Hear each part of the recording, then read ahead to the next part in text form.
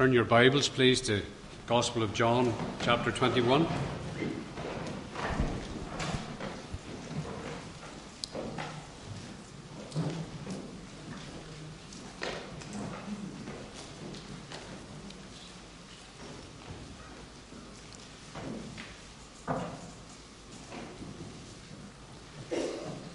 Just verse 7 of chapter 21 and then go down to verse 15. I just want to paint a picture of this man Peter.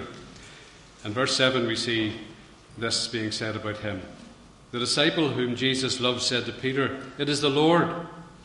And as soon as Simon Peter heard him say, "It is the Lord," he wrapped his outer garment around him, for he had taken it off, and he jumped into the water. In verse 15, Jesus continues this conversation with Peter. When they had finished eating, Jesus said to Simon Peter, "Simon, son of John, do you truly love me more than these?" "Yes, Lord," he said, "you know that I love you." Jesus said, "Feed my lambs." Again Jesus said, "Simon, son of John, do you truly love me?" He answered, "Yes, Lord, you know that I love you." Jesus said, "Take care of my sheep." The third time he said to him, "Simon, son of John, do you love me?" And Peter was hurt because Jesus asked him the third time, "Do you love me?" And he said, "Lord, you know all things. You know that I love you." And the Lord will bless the reading of his own word to us. I want you to imagine this scene in this church. A prominent member at a members' meeting. He's heavily involved in the life of the church, and he stands before you and he says this to you. He confesses to a moral failure. He's been guilty of an inappropriate sexual relationship. He's deeply sorry. He's confessed to everyone involved, and he's shown a real repentance, and he asks forgiveness from the church. I wonder what your reaction would be at such a meeting. Some of the things on the slide there. Would you be concerned about the public witness of the church and feel that public discipline should be carried out and advise the person concerned to move away from the area and certainly move away from the church? Or would you thank God for his confession, forgive him, pray for his recovery and possible restoration for use and service in the church? What would be driving our answers? Should grace make a difference in how we decide? I think we all believe in grace, but sometimes with qualifications. We believe that no one can come to faith through any other means. We believe that God reveals himself to the individual and that he saves them. We do not believe that the works of the law can ever bring us to God. And we rejoice that God deals with us in this way, because nothing else will simply work. But what happens later on in our Christian life? What happens as we enter into church life among other believers? How are we treated? What's the basis of our acceptance of one of another? I grew up in Belfast, became a Christian when I was 18, and remember the emphasis that was given me in my early Christian life that convinced me that the sign of being a Christian was having a changed life, an absolutely, totally changed life. Everything had changed. Everything that I struggled with was gone, and everything that was new was wonderful. And I grew up thinking, well, these struggles I was having, these issues I was having, the awareness of sin, the sensitivity to wrong in my life, was I the only one here? Because nobody else seemed to talk about it. Nobody else thought about it. Nobody else seemed to convey that impression that failure, in fact, was a part of the growing Christian life. And passages that spoke of being in Christ and new creatures in Christ were given a scope, I think, that the writer never intended. And the effect was this, that people who became Christians thought that their acceptance was based on surface appearance, of keeping the rules and of fitting in. And struggles with sin were private affairs and could never be shared with anyone for fear of being rejected. And in practice, the principles of grace were being interwoven with the bondage of legalism. I think we're all legalists in our heart somewhere, you know. We'd rather have people that keep the rules about us.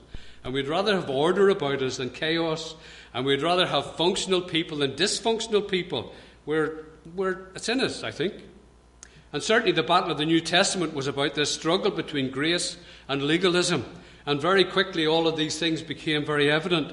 Those from the Jewish background contended for what they saw as the truth, that the law, religious structures that were given by God could not be understood as having been completed totally in Christ.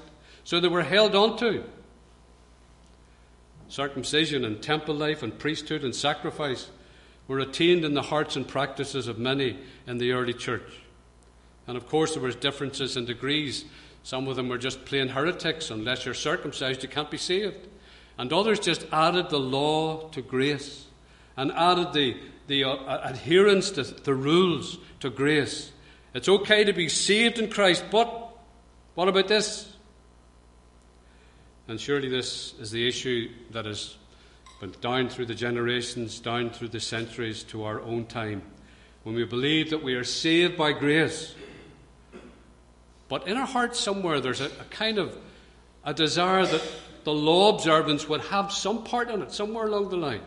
I'm saved by grace, but yeah, you know how we deal with each other? We say to one another, you have to treat me as a sinner because that's who I am. I need grace. You must treat me with grace. But I'd like you to keep the rules. And sometimes that's how we think about it, which shows that legalism is somewhere in us.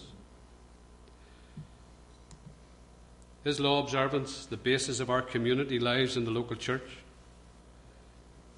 How do we treat each other when they come among us?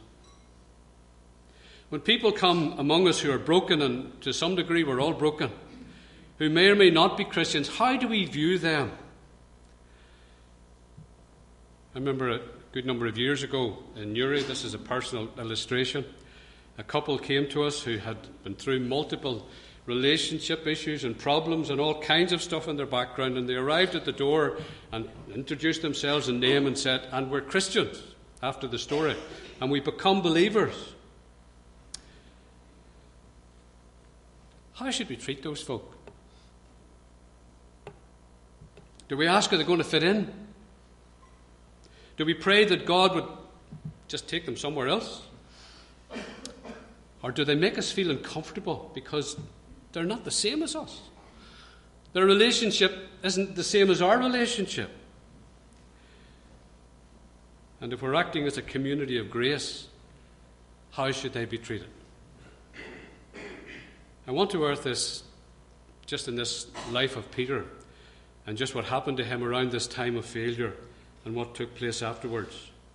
Peter was an incredibly passionate man. He was a faith risk-taker.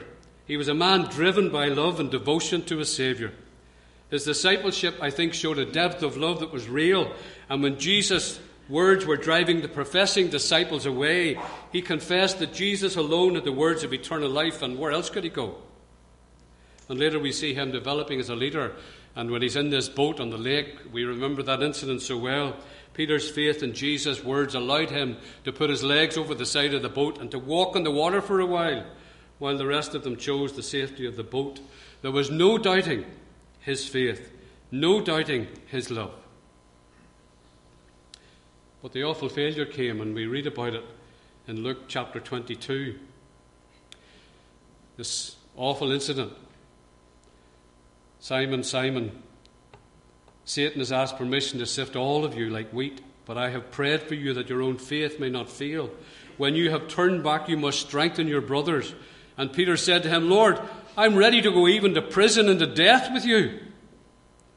But Jesus said, I tell you, Peter, the rooster will not crow today until you deny 3 times that you know me. And Jesus was telling Peter that Satan had asked permission to sift them all as wheat. The devil's intention: take away the wheat and leave the chaff. It was God's intention that the wheat would remain and the chaff be blown away. And the outcome of trial will always show the true nature of the person. If the sifting only leaves chaff of empty profession, then failure will lead to a walking away from Christ. But whenever it leaves behind the sifted wheat of real relationship with God, he is able to use people like that again. Chaff makes excuses and justifies actions. Wheat repents and seeks relationship. And Peter wept bitter tears of repentance and was going to be used again. Peter and the disciples were being sifted as wheat. And in John chapter 21 we read Jesus' response to what Peter had done. And 3 times within that section we see these words, "Do you love me? Do you love me? Do you love me?" God always deals with his people in this kind of way. You go back to the Garden of Eden and you see exactly the same thing after the fall. When God came, he didn't say, "What have you done?" He said, "Where are you?" And similarly here, he says, "Do you love me?" What? Let's talk about this, Peter. You've done some terrible things. We'll need to get this into the open. We'll have to discuss it. You'll have to be disciplined. You'll have to be sorted. No, do you love me? Do you love me? He did not address the failure, but his love. He did not say, "What have you done?" but "Do you love me?" And this is always the more important question. Failure was not going to be allowed to disqualify him from the task that Jesus had for him. And surely, "Do you love me?" is still God's question at a time of failure. And it is still the best way to find out the core of our being. Now let's move forward about 6 weeks from this. The day of Pentecost, thousands of people are gathered in Jerusalem, and many of whom would have seen the death of Christ and certainly been aware of all the surrounding circumstances of that time. They would have been aware about Peter and his failure, the disciples' failure, and how they all took off and ran away. It would have been the gossip of the streets. In Acts chapter 2 and verse 14, we read this verse. Peter stood up with the 11, raised his voice, and addressed the crowd. And at first sight, this doesn't seem a particularly remarkable verse, but it is a verse surely that is filled with grace. It is filled with grace. Those who watched this day must have seen Peter, the great failure, standing up along with the rest of the failures. This only happened a few weeks before. They must have laughed at him. Indeed, they did laugh at him. They've drunk, these guys. Failure standing up and going to preach to us, and look what they've done. And surely the disciples themselves must have been amazed at what was happening. Failure was still ringing in their ears, but Jesus had forgiven them. He had treated their failures as forgiven and in the past. And the disciples had forgiven each other. And they were now working together in the service of the Saviour that they had failed but had always loved. 6 weeks after their collective failure, they are preaching God's gospel to crowds. Well, what had happened? Well, God did not write them off as faith failures. They all loved Christ. And despite the pain of the failure, they still wanted to serve him. They did not allow their failure to indelibly mark their lives. They had failed, but they understood that grace was at work. They had now lived as redeemed followers of Jesus Christ, and their relationship with Christ was secure, and it was based on grace. Their forgiveness was an act of grace, and they didn't deserve that. What do you think the crowd must have felt after they got over this initial humour thing? After they seen Peter preaching, what must they have felt? They witnessed failures preaching as redeemed people, as forgiven people. And surely this must have been good through their head. What kind of a God does this? What kind of a God is it who forgives failures in the way that they failed, in the way that Peter failed? What kind of a God forgives in that way? What kind of grace is this? Their gods and maybe our gods. Maybe the thinking that we have about God is one that will condemn and write off and reject. But what kind of a God forgives failure and uses them again as preachers of grace?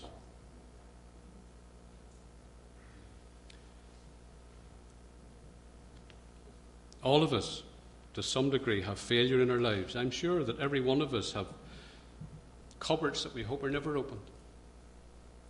Thoughts that we thought, acts that we performed, and we hope nobody ever finds out. We know that God knows, but we're somehow afraid of all of that. It's a fearful thing.